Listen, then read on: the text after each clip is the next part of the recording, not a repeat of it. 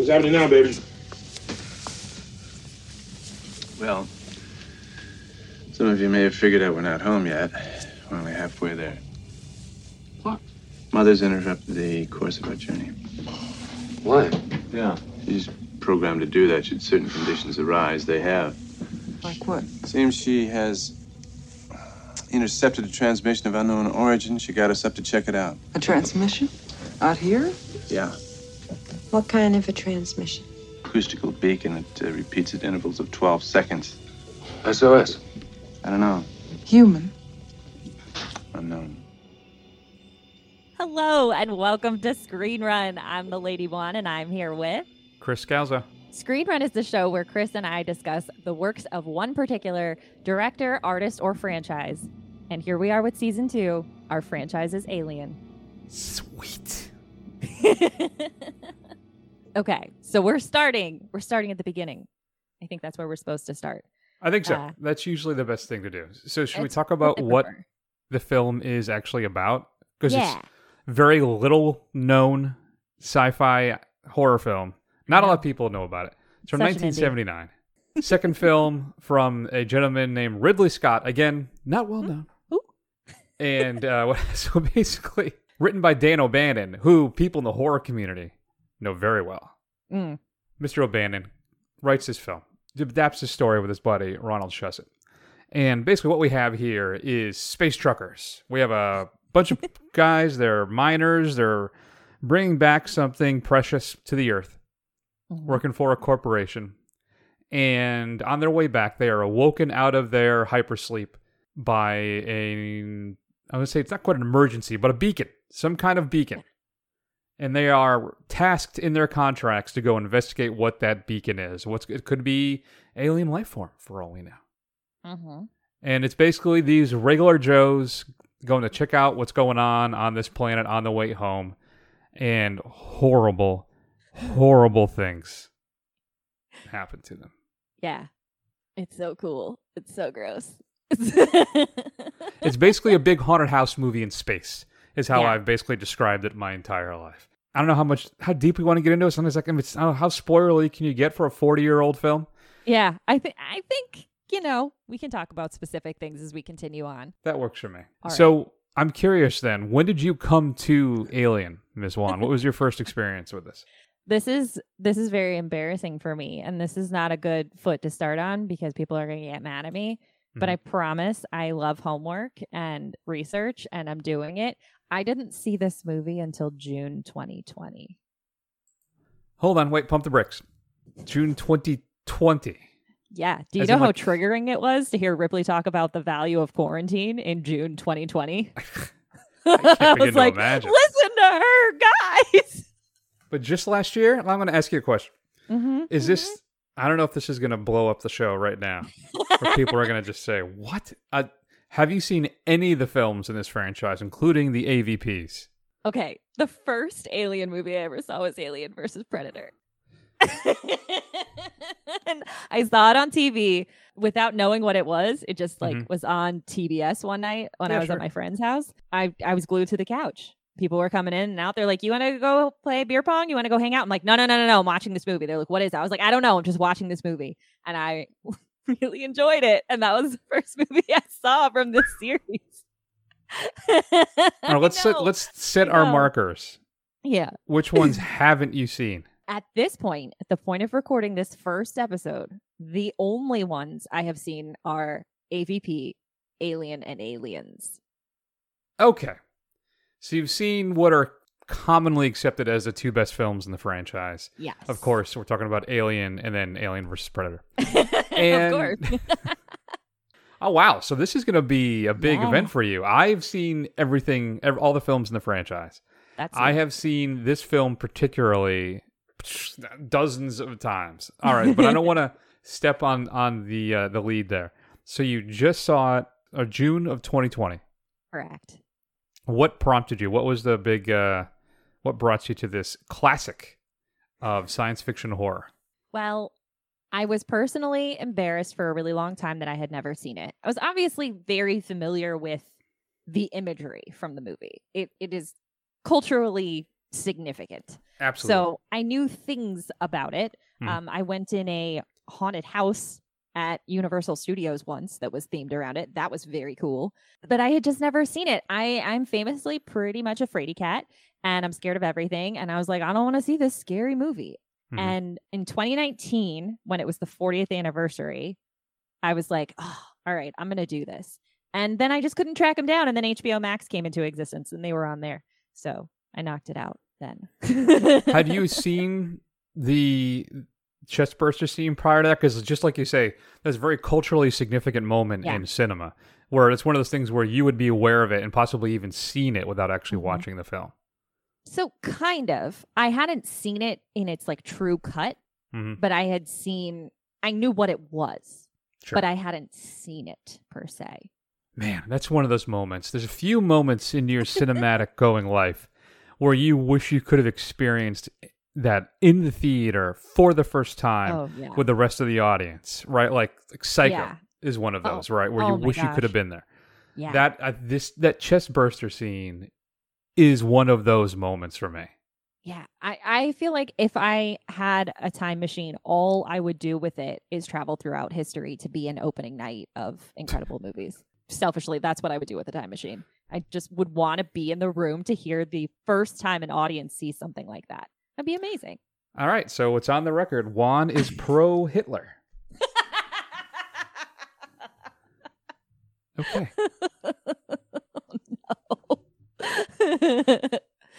How do we come out of that one? So I honestly can't remember the first time I watched this film. I cannot remember. I think No? I'd seen bits and pieces of it as a kid, sitting through the rails of the stairwell, and the stairs Yeah. going upstairs when my parents were watching it. I have vivid memories of that with The Shining. Ooh. And I do remember seeing parts of this. I know I did because I actually had the Alien toy that came out a little bit after the film was released, which actually glue in the dark. And if you Mhm. press the head in the back, the mouth would shoot out of the toy. And it scared the daylights out of my sister. So we had to throw it away, Oh no. which kills me. Ugh. I mean, I think I That's see it so on eBay sad. for like $400 or $500 now or something like that, which is not a crazy amount of money. Not that I would sell it likely No. anyway, but still, Alien has become for me at the tender age I am now of 22, and it really for me, there's a set group of films that I probably watch a few times a year, and Alien is one of those movies. Well, I'll watch Yeah. it probably 2-3 times a year. At some point, I'll just get the urge to watch it because I think it is a perfectly constructed film. Mm-hmm. I mean, really, it is top-notch science fiction horror. It takes all these different tropes that we're familiar with previously, and Ridley Scott just executes them perfectly by expanding basically this B movie Yeah. into this A-list top-shelf thriller. So what would you experience? What are your thoughts on Alien? Because clearly, I think I'm expressed that I rather enjoyed it. Yeah. Yeah. Yeah, it's okay. No, it's amazing. The first time I watched it, I was just so on edge.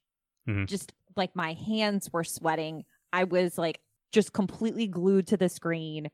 Didn't like want to even get up to like go to the bathroom. I was like, I can't pause it. I can't. Like that's wrong. I just have to sit through this. Like I was completely mesmerized. It was I had no idea the experience I was in for. I just knew the highlights. I was like, yeah, there's an alien. It does this, it does that. I had no idea what like the actual viewing experience of it was. So I'm curious, break it down then. What is kind of the background and the production of this film? What do you have to share with us? Oh my gosh, so many things. So many things. So and jump in here as you know more about what I'm about to talk about. I have no problem You- hearing the sound of my own voice. So you mentioned him earlier. Good old Dan Mhm. O'Bannon. We have no Alien without him because the original script that this came from is what he wrote that was called Memory, which was called that because in his story, when the astronauts went to the planet and then they left the planet, they started losing their memories. And he was kind of stuck and he wasn't really sure where to go with it. But the first 30 pages of that script are Alien. Yep. And Dan was just obsessed with sci-fi as a kid.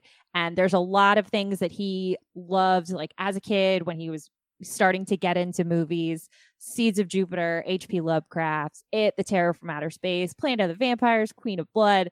There's a lot of cool stuff in here. And he was really, really into making this kind of sci-fi movie. And he made a student film in 1974 called Dark Star. He worked with this guy. I don't know if you've heard of him, Chris. I think his name's John something. John Carpenter. That's so close. No, Carpenter. Yeah, that's right. I don't know if you know about him. John Electrician. Yeah, they made this movie together. It was similar kind of to Alien, but with like some comedic beats. And Dan wanted co-director credit, and John was like, nah. And so they fell out, and Dan went all Thanos and was like, fine, I'll do it myself, and never really gave up on this idea. He wanted to make it. And then Star Wars happened in 1977, and Fox wanted to jump on the space train, and the script was out there. And one of the script readers at Fox described it as Jaws in space. And like, that's how you print money, right? Yeah. It's the late 70s, and somebody says, we've got a Jaws in space script. They're all on board. It's for the millennials like me. That's like the equivalent of when everything was. It's Die Hard on a boat. Yeah, exactly. So the studio was all about it, and it was time to start making this movie. But was it easy? Did it just all come together magically, Chris? Sadly, no. Oh, yeah. Following the story of who came involved, where, when, how, it's pretty wild. But as far as the core of the story and our creature, the inspiration for that came from Dan's struggle with Crohn's disease. That's why he wanted the alien to be implanted in their stomach. It's like this personal source of pain and torture for him. So Crohn's disease plus the concept of parasitic wasps equals alien. The creature design that he was interested in came from H.R. Giger, specifically his work, The Necronomicon, as well as some Lovecraft stuff. H.R. Giger was also into that. And when they were going to make this movie, Dan was like, Giger's got to be the creature guy. Has to be. But then the studio balked, right? Because they they're paid like, him, a couple grand to paint some stuff to kind of come up with some of the ideas. Yeah. The studio got it, and they're like, this guy's insane. Yeah. We can't put we can't put that on the screen. No, they're like, this is sexual. This is disturbing. This is terrifying. We don't like this. And Fox was like, nah, you got to go. There goes Giger. And the director who was on the project at the time, Walter Hill, the same time this was falling apart, he pieces out to go make The Warriors. Now we've got Fox, who needs a new director. And they go find who? I don't know. This other guy. I don't know. Ridley Scott. And he gets a hold of the script, and dude storyboards the entire thing. The whole movie storyboards it. And Fox sees that, and they go ahead and casually double the budget from about $4 million to $8 million, just throwing money at him. Like, okay, you want to do this? And Ridley Scott loved the original design, and then we get Giger back on board. That was fantastic. And one of my favorite little anecdotes, too, about the film is that initially they were going to try and sell it to Roger Corman. And they were going to make that film, but there was obviously out of a much smaller budget. Yes. And they went to like Tom Skerritt, who ends up playing the Captain Dallas, right? And he's like, yes. I'm not interested in that film. No. It's going to be too small. It's too small a budget. And even Corman allegedly then pushes them and says, listen, I can make this movie, but I shouldn't make this movie. Yeah. You should really go bigger with this. Yeah. And then, as you said, Walter Hill and his company, Brandywine Productions, get involved. And I think one of the most interesting things about it is Hill is not a science fiction horror kind of guy. He isn't. That's not what he does. And that was one of the big loggerheads that him and O'Bannon would come to, right? Because not only did O'Bannon have a particular vision for this, but you had a guy who doesn't really get that kind of stuff. And you want a director who can have that kind of vision. And Ridley Scott had just done The Duelists, his first film. Remember, Alien is only his second movie. Crazy. And you're right, though. It was his storyboarding of the film that got the studio to say, listen, I think we got something here. And then he was all in on Giger's work as well. Now, and like you said, bringing him back on board. If you look at, you can look it up online, some of the designs for the alien are just some of just bad. Some are interesting, but nothing compares to what Giger came up with. Just that walking nightmare that he was able to create. One of my favorite stories about Giger too is that supposedly he has he was engaged and his fiance killed herself and he kept her skeleton. Yeah. And at some point too, he's at a party with like the producers, and he offers them what does he offer them? Some kind of hallucinogen, basically. And it's because he's haunted by the visions in his head, and it terrifies him. So it would help him regulate himself. Yeah. And can you imagine that kind of artist, right? And then they borrow stuff from like Francis Bacon, the painter. If you look at his work, you want to talk about nightmare stuff as well. Yeah. That's where they came up with a design for the chest burster itself. Yes. Was from that Bacon painting, the crucifixion. Yeah. I mean, it's so much fascinating stuff. Please tell me more. Like you were saying about the creature design, we've got no CGI here. We've got no scale models here. Everything is to size. Everything is exactly what you see. And as real and gross, the way the special effects were worked on was they had actual like pieces of squid, different animal entrails in making things look like. That's why the effects are so like viscous and gross, is because they're really gross. They said it smelled on set when they were filming those days because it was just like rotting flesh that they're using in this. Yes, the chest burster scene, they use actual offal from an abattoir. And then the scene when they do the autopsy on the facehugger is like clams and different types of seafood. I always thought, in a rubber shell, I always thought that was just stuff they created. It was all rubber and fake. But looking at it now with that knowledge, you're like, holy cow, Jesus. And that's what makes it so effective. Yeah. Yeah. It's the not reliance, but it's the trust in practical effects that is just, it's what makes the experience of this movie. And then you add on top of that almost the entire movie is like handheld camera work, like on Ridley Scott's shoulder. The camera never really stops moving. So you never feel safe. Like even just establishing shots, he's panning across, he's walking down hallways. It's literally everything start to finish, starting with an absolutely wild script and insane creature design, all the way to finishing it with handheld camera work and like squid parts and full-size 7-foot tall man in an alien suit. Yeah, real dude, not a puppet, not an animated thing, nothing. Yeah, a real tall dude. I think that's on his resume, on his CV. I think I want to touch on briefly on what you just said too.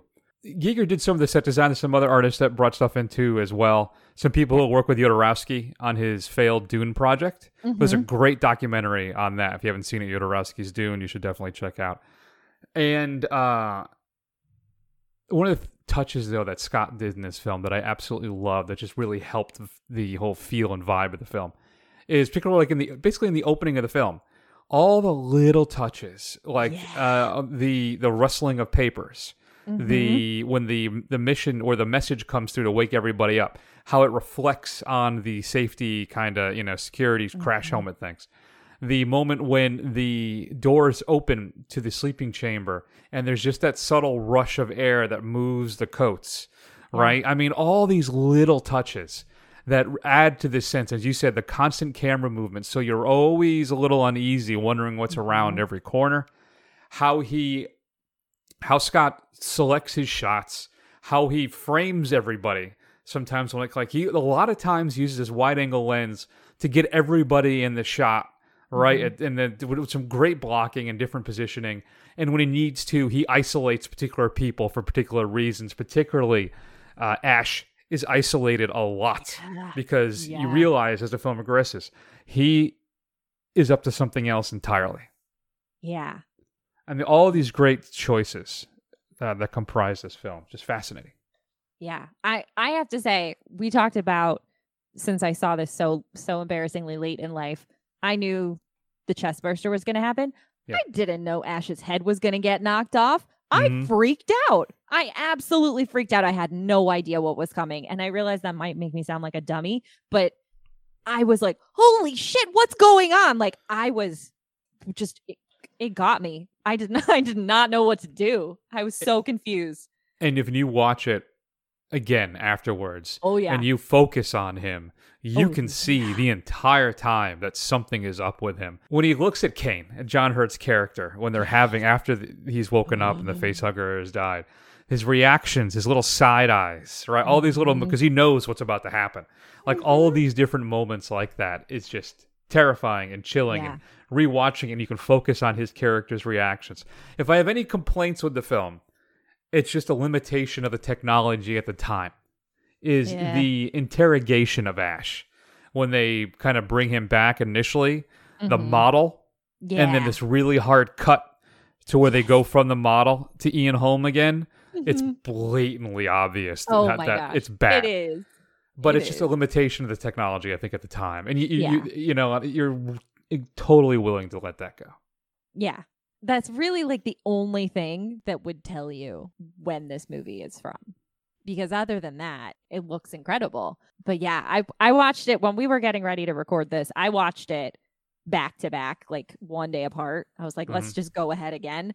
And the second time I watched it again, all I did was watch Ash. And I was just like, you bastard. Like the entire time I was just getting so angry at him. I was just like, oh my God, Bilbo Baggins, how could you? So wrong. Like he's heartless, but like literally heartless. Yeah. Ugh. I know that one of the great things about this film, I think, is something that Dan O'Bannon had no input in whatsoever. And that is the shifting of their jobs and of who they are. So initially they were basically just astronauts. Yeah.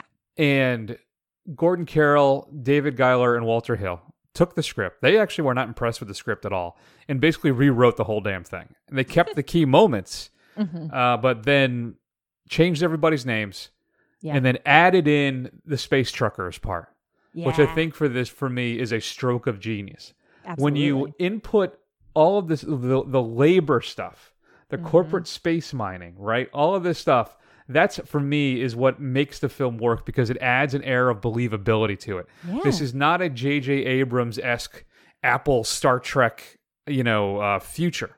This is just a blue-collar bunch of people trying to do what they can. That exploited worker angle, that actually carries through basically the entire series. I don't remember if it's in the AVP stuff. I don't think it is, nor is it important.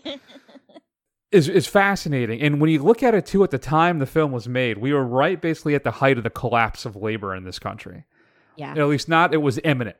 And looking through it through that prism, I think adds an angle where you're not only contending with this beast who exists just to kill and to survive and to propagate its species, but you're dealing with an evil, ruthless corporation who now looks at this as a bioweapon they can exploit at the cost of anything. And the way that Ridley Scott handles that, it doesn't beat you over the head with it. It provides kind of the scaffolding, I think, for the film, but it adds an extra dimension of darkness for the film that I really appreciated. Yeah. It truly is subtext about blue-collar workers, what that means for humanity, colonization and the downsides of exploring. Like all of that's there, but you're not paying attention to it because you're just scared. But it's there. And then you can watch it again and you're like, oh my God, there's so much here. Like the arguments between who's going to get their share. And the whole fact that they have to go do this, it's in your contract. You have to go do it. They don't want to go do this. This is like the equivalent of when you're going for a job and it says like miscellaneous duties as necessary. This is the worst case scenario for that sentence. Like it's covered and it's in there and they have to do it. But they're like, that's not what we're here for. We're here. We got the hall. We're going to go back. I want to get paid. And they're like, nope, you got to go do this. And it's like, it's just so evil that's the setup. Like you said, it just makes it so much more believable, and also like you're upset about it. So let's talk about that. Let's talk about the subliminal stuff in this film and why the film, I think, maybe strikes a chord with men and how it possibly deals subconsciously with male guilt. And that is how the alien attacks you and what it does. Yeah. So this is a very overtly, in some ways, I don't want to say sexual film, but it's more about rape, really. And now the male is the one that experiences the loss of control, the loss of power. And they are impregnated by this. Now, granted, it's just happenstance, I guess, that it was Cain that was assaulted, right? It could have been anybody else. But still, it is the man who suffers the penetration in this film. The inwards and outwards, I guess. Yeah. But still, I think that's one of the more interesting aspects of this film, that the rest of the movies don't really dwell on it as much, but I think for this one, it seems to be more obvious to me. The other films, I think, focus more on the gore and the alien and the monster. Well, this one really seems to me to get the subtext of that assault. What do you think about that? Yeah, that's a really interesting thing to talk about, because I've read that and I've understood that to be true, but it was never part of my viewing experience because I don't relate to that. Like every movie I watch, the character I can identify with, that's the fear. That's the fear walking to my car in a parking garage. Like that's just part of my day-to-day life. Like real talk. That is what it's like to just be a woman out in the world, is like, you're like, oh shit, I gotta worry about this all the time. So to see it like actualized in a movie is just like, that's just it. It doesn't really do anything. It doesn't bring anything extra out in me, but I could absolutely see how it would be. It's this extra level of like what's happening and taking your power away. And it's a unique experience for me to just like hear about it. And I understand it, but it was never part of my viewing experience because it's just that's not unique for me. So I think it's fascinating. Yeah, I agree. And I think what the most interesting things about it is that when you review all of this behind the scenes stuff, these documentaries, all of these things, you get the impression, no impression at all, from the creators that they saw that they realized what they were doing. I feel that it's until the people who've watched the film that comment on it, that great documentary Memory, which celebrates the anniversary, they really get into it. But I don't think there's that much time spent on it by the other people. It's more about this great scene that's going to grip the audiences without, I think, the subconscious reality of what they're actually watching. Yeah.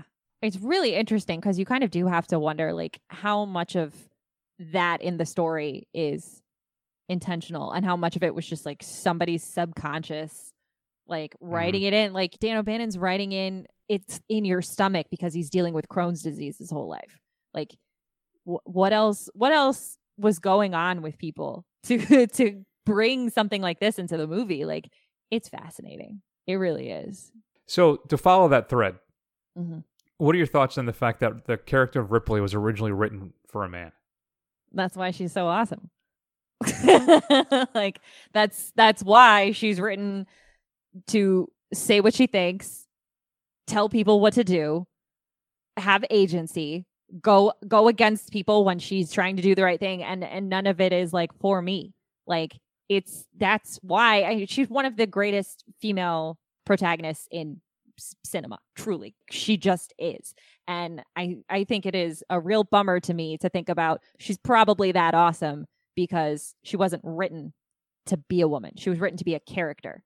And I mean, we'll get into this more next time, but like it's Ripley and it's Sarah Connor, and like we'll talk about James Cameron when we talk about Aliens, but the people behind it weren't trying to write women. They're just trying to write characters. And I know the best it was Walter Hill and his crew that wanted to do that because I thought there'd be a wider appeal by making one or two of the characters a women, because originally none of them were. Yeah. And then I think going through and casting, they kind of decided like there's famously a note in the the production like, well, gender neutral, like either any character could go either way. It's not a factor in the story. And Yeah, I think that's why it's so powerful for her. That's true. I think that's a great point. And I thought I'd read at one point that Lambert was supposed to be trans, but I haven't been able to find anything to really nail that down that's true. I thought it was like there's a picture of her at one point, maybe it's in Aliens when they show the pictures of the crew. Yeah. So maybe we'll have to look out for that. We can check it in that one, but I believe what there is they had a mention of like gender reassignment essentially. Mm-hmm. And it was like original gender, current gender, or something to that effect.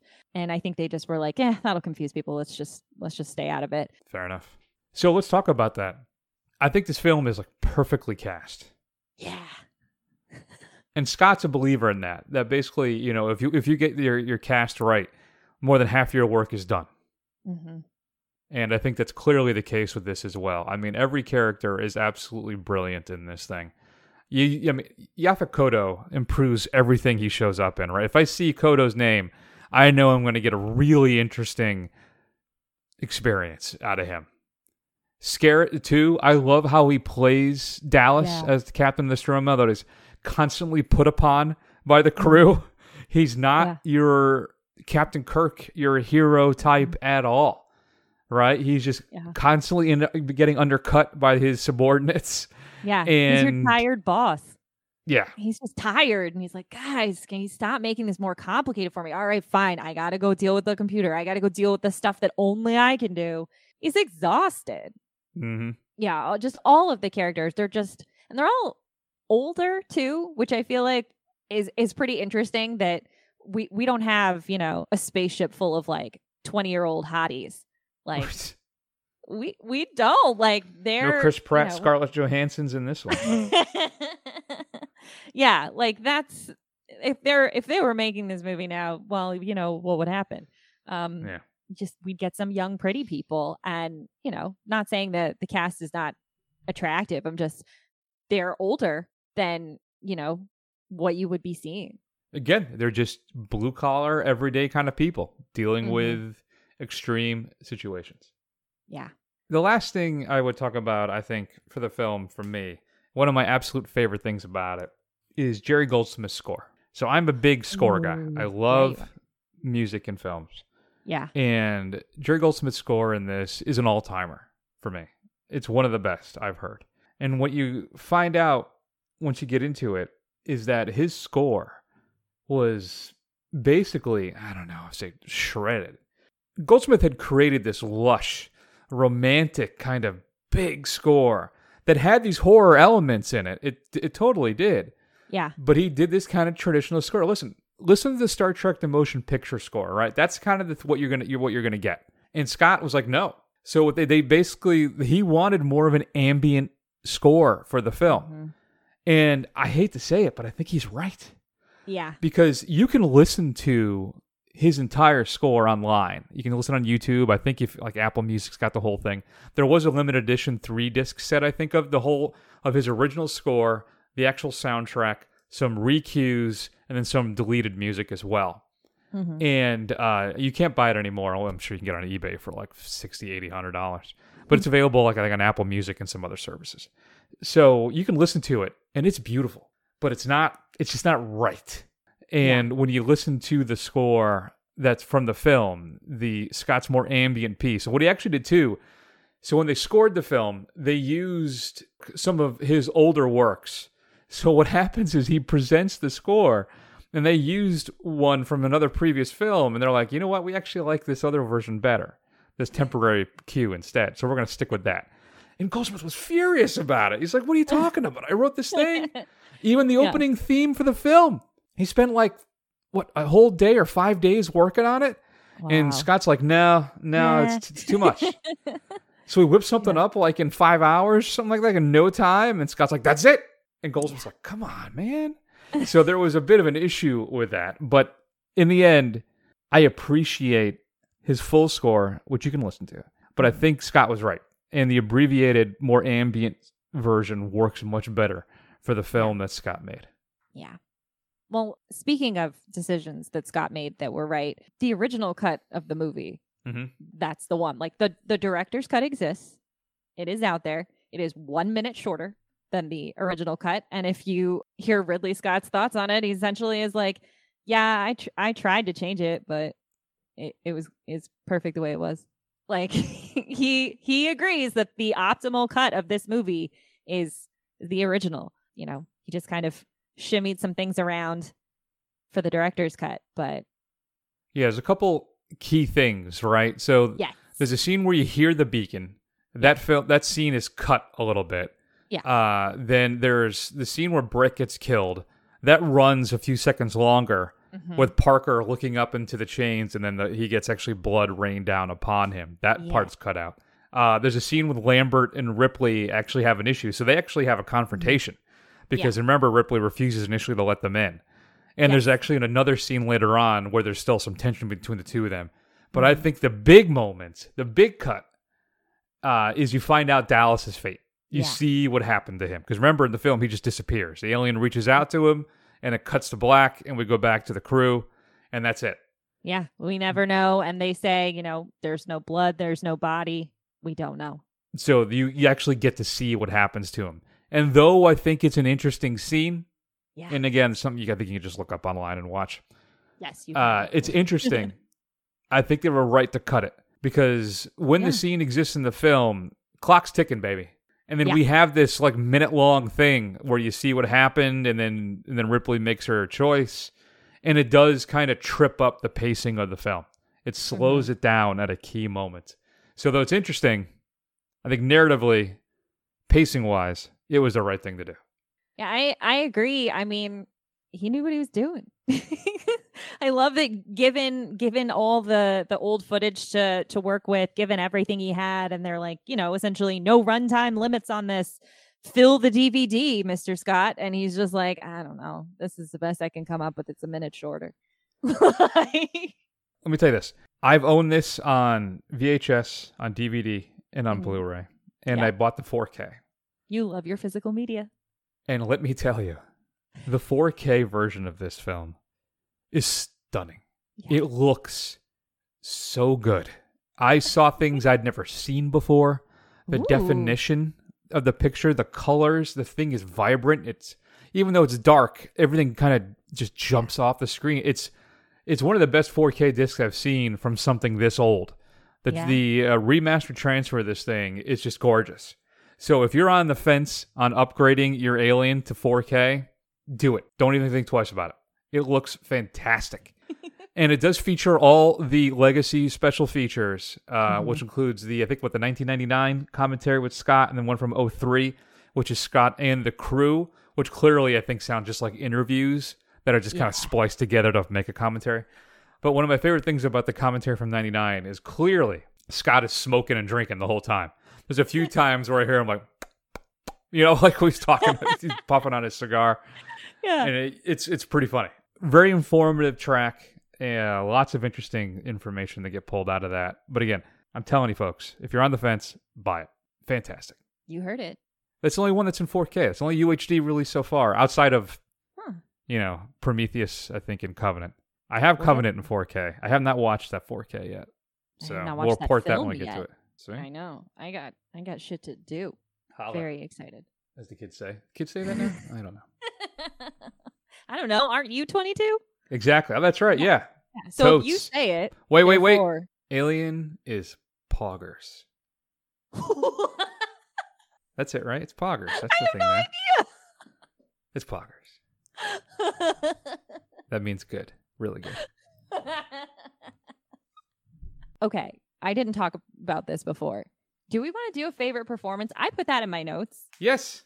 Okay. Absolutely. I have one. Okay. Good. Just making sure. I even have a clip for it. I'm not messing around, sister. Of course you do. Okay. Well, go ahead then. What is your favorite performance in Alien? It's this one. You still don't understand what you're dealing with, do you? Perfect organism. Its structural perfection is matched only by its hostility. You admire it. I admire its purity.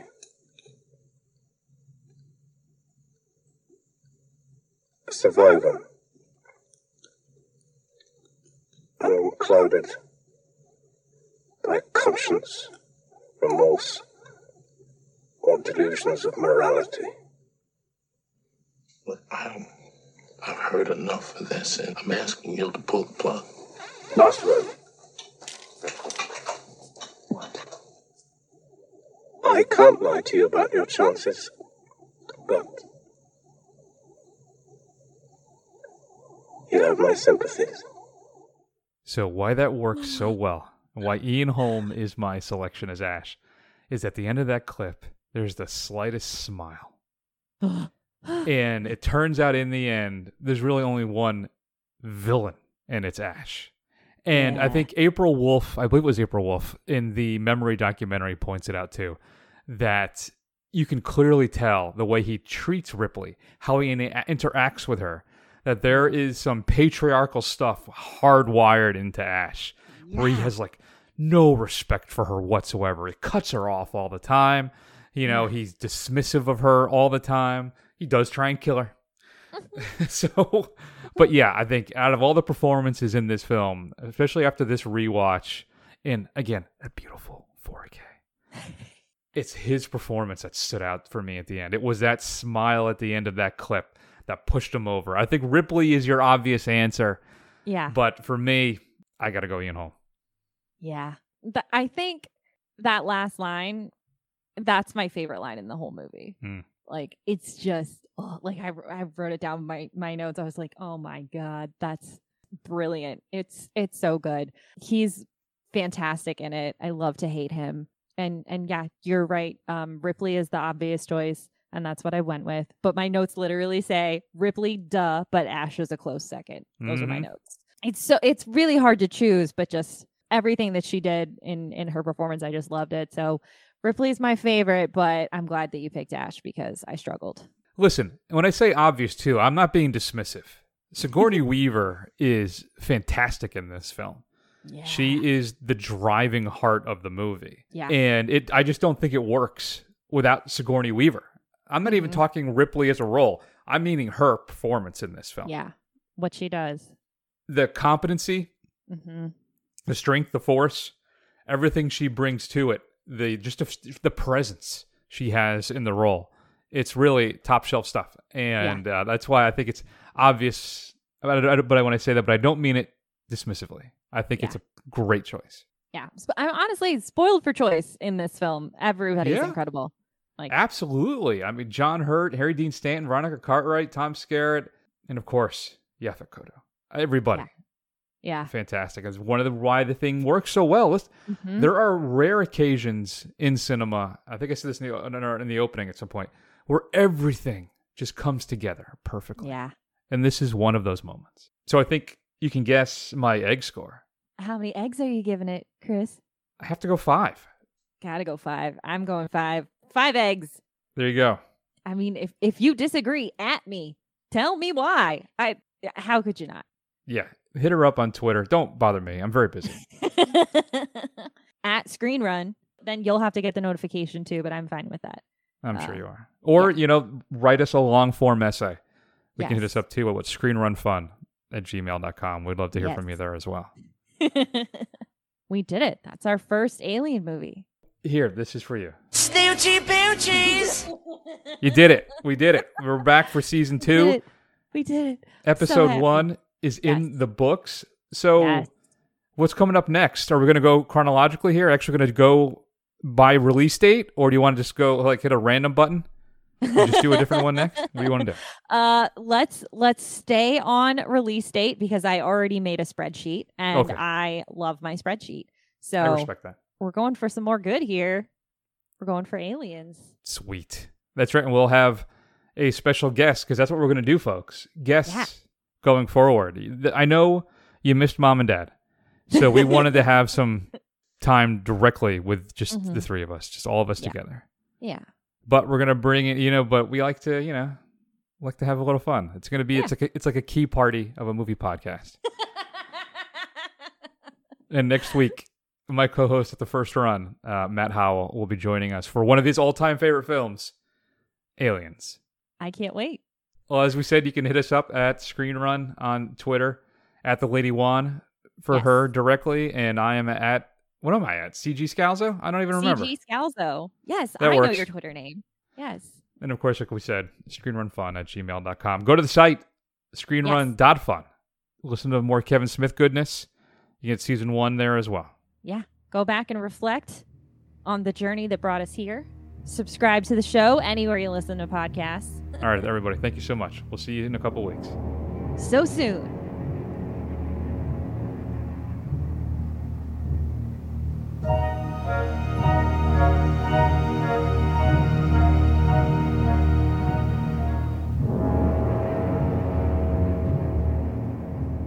It's got a wonderful defense mechanism. You don't dare kill it.